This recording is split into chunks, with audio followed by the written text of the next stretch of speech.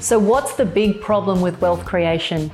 How do people like us, who didn't inherit a boatload of money, who are investing and building wealth from our own blood, sweat and tears, how do we invest in a way that gives us remarkable results and become financially free before retirement age? I don't know about you, but I am sick of hearing from wealth gurus and experts who don't walk their own talk and prescribe strategies that are a one-size-fits-all approach.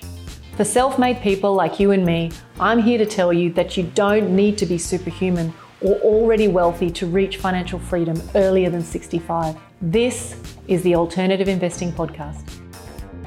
Hey guys, welcome back to the podcast. In today's episode, I want to talk about the challenge that most investors face, which is why they cannot perform, they cannot win unless the market is rising. In other words, unless there is organic capital growth, you lose as an investor. But what do you do when the markets are volatile, or worst case scenario, they may even turn to custard if things continue the way they're going? I want to tell you a real quick story about my own journey. In 2009, I had amassed a reasonably good property portfolio. I had, the usual challenges. I was floundering with what should I buy next? Who should I put my trust in? All of the advisors that I went to seemed to have my best interest at heart, but then I noticed they were all getting remunerated based on referrals they made. And I was sort of getting a little bit disenchanted with, how can we keep going? I knew we were about to hit up against a borrowing limit, and I just wasn't really sure what to do next. And then I stumbled across the world of alternative investments backed by real property. And it was really a game changer for me. And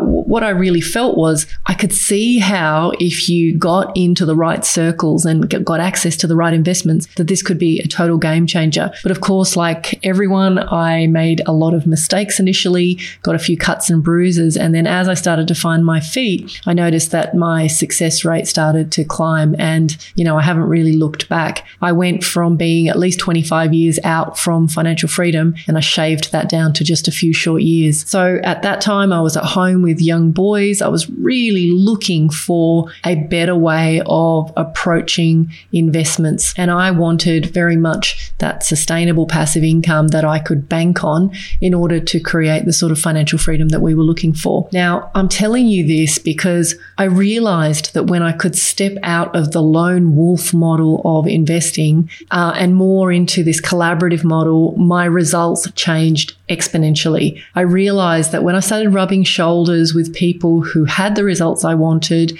and who were happy to let me, in on how the game worked, that was what was really the thing that shaved my timeline to hitting the goals that I wanted. So the three choices that I see that people have right now in the current climate are: number one, do you stick your head in the sand and wait for the storm to pass and just hope and pray that you're not robbed of too much of your wealth if things go south? Or number two, do you keep doing what worked yesterday and just pray that the setback or the stagnant period is minimal? Or number three, do you level up your game, your thinking and your network and start to look for opportunities which not only offer you protection against volatility, but help you defend and grow what you have? So here's my thesis, guys. There has never been a better time in history to collaborate with the experts, level up and stay in control of your decision making. I cannot tell you how sick and tired I am to hear,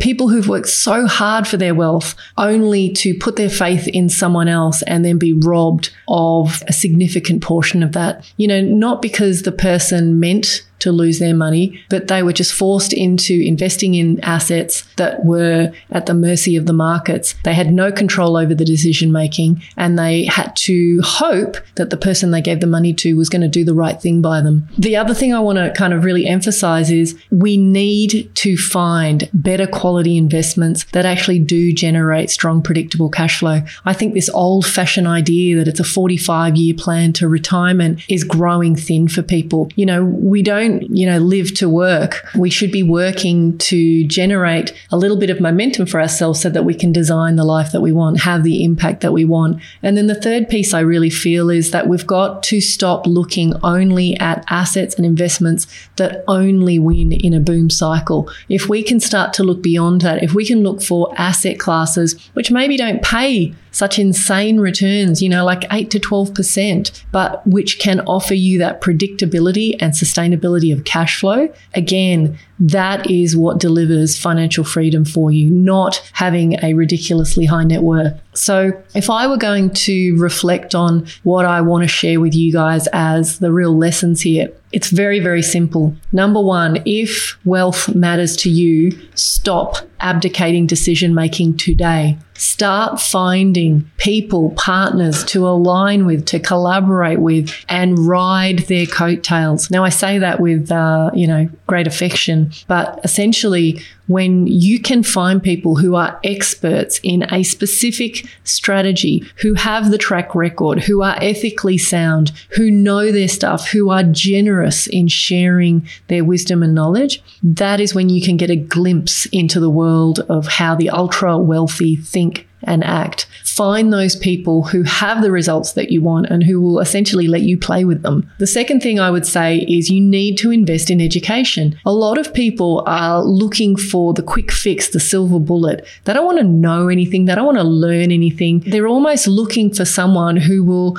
take their money for them and, just hope that in a few years' time when you need that money back, that it's actually been increased in value or it's actually grown. And they're not prepared to invest. And I would say to you, the single most valuable thing you can do as an investor is invest in knowledge first. I think too many of us are so quick to want to pull the trigger and do deals that we let money burn a hole in our pocket. We rush out and we make investment decisions. And I see it all the time, particularly with people who are grappling with just desperate intent to get their foot in the door on a property investment, for example. They just try and get to that first little milestone, and then they rush out and either give it to a buyer's agent or, invest in something where maybe they haven't fully understood what it is they're trying to achieve. If you can invest in a little bit of education, then what happens is you start to be able to discern different quality of decision making. So for example, I had a young girl that I knew over a long period of time who came to me. She had a very small sum of capital and she wanted to buy her first investment property. So I showed her that if she bought that investment property, that this is where she could potentially be in 5 to 10 years. But if she could hold out just a little bit longer,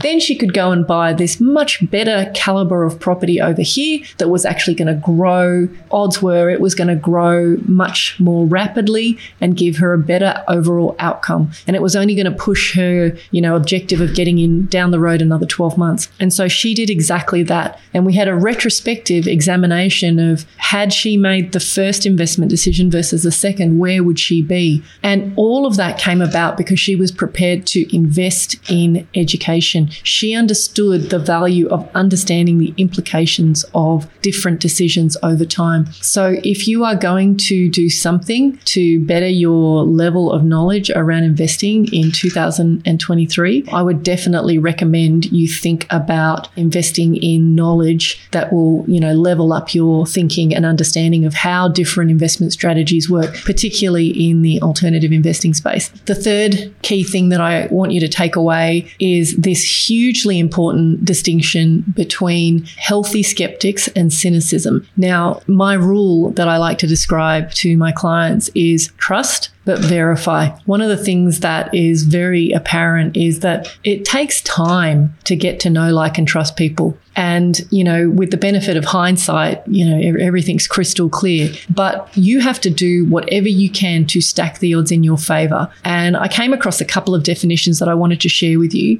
A cynic is a person whose outlook is scornfully and often habitually negative. So that is a cynic. And a skeptic is a person inclined to question or doubt all accepted opinions. Now, healthy skepticism is someone who, and I would say I'm a relatively healthy skeptic. I definitely have a tendency or have had a tendency to trust people on face value in the past. And I've learnt the hard way that by itself, that's no good either. But healthy skepticism is about looking at opportunities and then attempting to poke and prod and ask questions and do the work to find out whether this meets a certain investing criteria. Does it meet my investing rules? And rules Rules are what keeps me safe. Rules are what stops my emotions from having me jump into deals without deeply analyzing whether the investment is both congruent with what I'm trying to achieve and within the risk tolerance that I'm able to accept. So those are the three things that I'm going to suggest is the big takeaways. Number one, if wealth matters, stop abdicating. Number two, invest in yourself, invest in education, learn as much as you can about how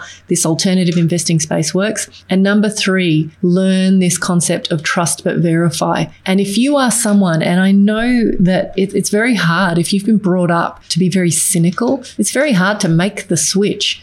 Similarly, if I think my nature is to trust everyone all the time and think everyone's nice, and that's not helpful either. But if you can learn this idea that how you transition to healthy skepticism is by formulating rules, creating guardrails for yourself, and then trying as much as possible to bring that healthy skepticism to the table. So here's where I want to leave it with you guys today. The question you have to ask yourself is, how much does it matter to you if your wealth is not only preserved, but actually grows over the next 5 years? How much does it actually matter to you to be at the mercy of the markets where sentiment drives everything? And if the answer is that it does matter to you, then it's time to take action. It is absolutely time to get on the front foot. I cannot stress this enough. I said it at the beginning. There has never been a better time in history to be aligned with deal makers and trusted advisors who are trailblazers in their space and who can light the path for you so that you stay safe. Until next time, take care, guys.